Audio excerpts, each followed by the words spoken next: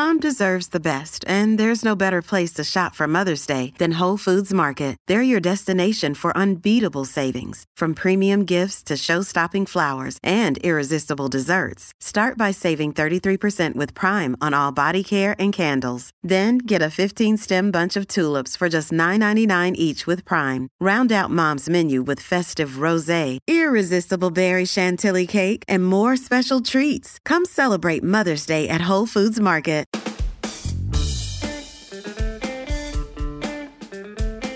Hey there, friends, listeners, Side Hustle School community. It's Chris Guillebeau here with you today. I really like the story I'm going to bring you in this episode. It's a big success from someone who coordinates races for runners. So if you've ever done a marathon, half marathon, 10K, 5K, or anything like that, you may wonder how they work. Who makes these things happen? How do they get paid? And if this was your hobby, whether running or doing bicycle races, triathlons, whatever, how could you create your own race for fun and perhaps for profit? Well, that's exactly what today's featured case study does. And we'll focus the story on marketing, because after he and a friend create their first big race, they realized they would need to build critical mass in the form of enough first-year racers. The race is only going to succeed and be able to grow if enough people are there to kick it off. So naturally, he hits the ground running to get the word out. I'll tell you how this came to be and how he turned it into that big success right after this quick shout out to our sponsor.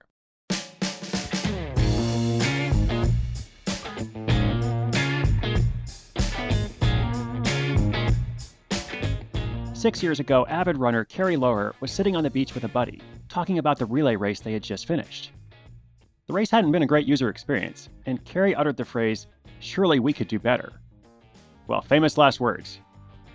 They talked about it off and on for a while over the next few months, fantasizing about putting on their own race, until one day Carrie was at his day job at Xerox in downtown Portland, Oregon, and he read about a new section of paved path that was being opened in the beautiful Columbia River Gorge.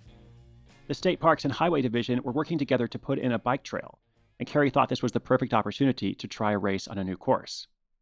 He and his buddy thought if they could just get 5 relay teams, they could scope out the course to see if they could put it on for real the following year. So Carrie charted out an initial route and then posted the idea to Facebook to get a few teams together to run. As an experienced runner with a lot of runner friends, the post quickly circulated and he ended up getting a bunch of interest. In fact, his hopes of getting 5 teams were quickly surpassed when he had 40 teams express interest. At that point, he realized he needed to shut it down. So in fall 2013, with those 40 teams signed up for this free relay, Carrie and his friend did some basic prep to get ready for the course. They distributed a map to all the teams and made it clear that they were responsible for their own food and water. They also made sure the teams knew that if anyone official approached them, they were to say that they were just a training group, not a race, because Carrie didn't actually get any permits for this free race. They printed up some 8.5 by 11 signs and slipped them into Ziploc bags so they wouldn't get wet and posted them the day before along the course route. They also sold t-shirts at the finish line for anyone who wanted to help offset the minimal costs incurred for this first race. And that first race, that relay, was a success. The runners loved the course, and Carrie saw that he had a great route to work with. The next year, they decided to raise the stakes. They also decided to get all those permits, which was no small task. The relay route was 60 miles long, and it went through 10 different jurisdictions. With that many municipalities involved, Carrie joked that he needed a whole year to just line up the permits. They also gave the race a name based on its beautiful route. They called it the Gorgeous Series. They used PayPal to collect the $70 per person registration fee, kept up with all the registration manually using a spreadsheet, and ended up with around 80 teams. At an approximately 50% profit margin, Carrie and his partner came away with a bit more than $10,000 in income. Not bad for their first official race. Carrie attributes the success of that first relay to the format they picked. Instead of the multi-day experience that a lot of races opt for, they decided to make theirs a one-day event. They coined the tagline, "One day, one van, one gorgeous relay." They also emphasized how at the end of the race, participants could sleep in their own beds. They also didn't time the relay, and this did 2 things. It created a friendlier atmosphere among participants, and it also helped to keep the costs down, since more organization and infrastructure is needed for official race timings. This was just a side hustle. Carrie didn't plan on making it into a real business until one day, on a quick weekend trip to Bend, Oregon, he was hanging out in a running store and realized that this small city, filled with lovers of the outdoors, didn't have a marathon. He talked to the owner about why that was. Apparently there had been marathons in the past, but they weren't well advertised, and the routes weren't that great. Carrie thought this was a tragedy, since Bend was such a gorgeous locale for a race. So he reached out to the tourist office. They steered him to the mayor and the city council. The local government was reluctant at first, but eventually got on board and gave him all the permits he needed. Suddenly, he went from putting on that one informal relay race to putting on a marathon. And because a lot of marathons also include a half marathon, he added that too. Putting on a marathon is a marathon endeavor. First, Kerry had to design a race that started and ended in downtown Bend. Then he had to deal with getting everything approved. With the relay races, he didn't have to have the streets shut down and hire security, but with a marathon, entire sections of downtown had to be closed. For that to happen, a traffic flow plan had to be submitted and approved by multiple departments. And then, of course, they also had to get enough runners to come to a brand new marathon. Kerry and his partner hit the marketing hard. They blasted their email list, writing to every regional runner they knew, and some they didn't. They printed over 5,000 flyers and handed them out at the Portland Marathon. They posted to their personal Facebook profiles, their Facebook page. They bought targeted Facebook ads. They hit up running stores in Portland, Seattle, San Francisco, and Bend.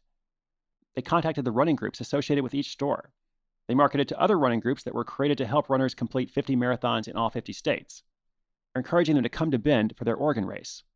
They attended running expos in different cities and went to any other races where they could manage to hand out flyers. In other words, they hustled. All of this took about a year to develop and fully implement. The whole time this happened, both Kerry and his partner were still working full-time, but in the final months leading up to the race, Kerry realized that one of them needed to devote their full attention to it. So he took a leap of faith and quit his job to make sure the Bend Marathon was a success. Fortunately, it was a success. That first year, they had 1,200 registrants. This time, instead of a spreadsheet, they used special software to keep track of everything from the $85 registrations to timing, the route tracking, and the overall plan. With the additional costs associated with putting on a marathon, it cut their profit margin down a bit, but with so many participants, it was still a profitable endeavor, earning more than $40,000 after expenses. With the first year of the marathon completed, they realized this was going to have to be a regular part of their race calendar. And since Kerry had quit his job, he was going to need to add another race to the calendar to increase their profits. While he was at it, he also added another revenue stream by bringing on sponsors. By the third year of producing races, Kerry and his partner had a friendly, cooperative split. Kerry was now full-time and wanted to turn this into a real business, but his friend just wanted to do it as a side hustle. So that partner decided to bow out, and it just so happened that Kerry's wife, Tracy, had recently taken a sabbatical from work. Since she could always go back to her 9-to-5 job, she decided to try managing operations, including all those pesky permits, while Kerry focused on marketing and course development. With two people now working full-time, the next year they were able to put on 3 relays, plus the marathon, and plan for a 4th the following year. In 2017, they also added their ambassador program, which they call their Gorgeous Gurus. These runners promote the races in exchange for apparel and free registration. It's an easy way to help them get the word out in the running community via runners that have experienced and loved the races. They also do a free pub run each month, which gives their sponsors some visibility while bringing in new runners. Between these and other marketing strategies, Kerry and Tracy steadily grew their brand and total number of participants. In 2017, they had 1,800 registrants for the marathon and 80 teams for each relay. And while they put a lot of thought and effort into the marketing, Kerry also attributes their success to taking the time to understand what makes runners register and then return for races. He said it's easy enough to start a race, but it's hard to be successful because there are so many races that you have to differentiate yourself. With the Gorgeous series, we did something different by being a one-day relay in absolutely beautiful locations. Putting on these races started out as a labor of love, but Kerry now can't imagine doing anything else. In his previous life in corporate America, he was hired for one task only. He had his little department, his area of responsibility, and even if he saw something that could be fixed in another area, it wasn't under his control and he couldn't take care of it. But now with his side hustle turned full-time business, he gets to utilize his entire skill set and also broaden it. It's challenged him to grow in a way he didn't have with his job. What's the next step? Branded merchandise. So far, they've only given out t-shirts to participants that have completed the races. But just as they saw when they first approached sponsors, there's an entirely new source of revenue with branded apparel, from t-shirts to hats to water bottles.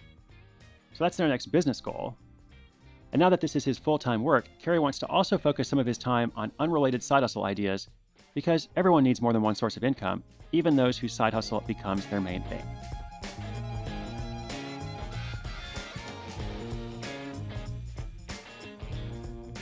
Well, in 395 episodes, I don't think we've ever talked about this kind of athletic event, putting on a race for runners. So I thought the topic was pretty interesting. I've been to a number of races and ran some marathons.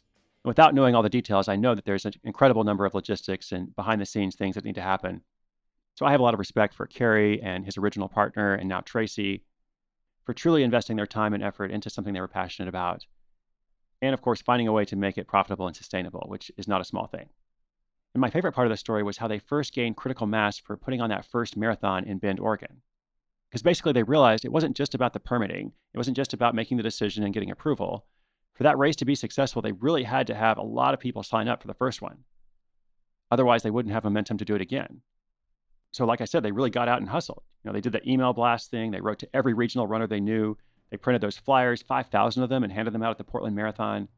So they really went all out because they believed in this. They knew it would take a village to make it actually happen. And it did.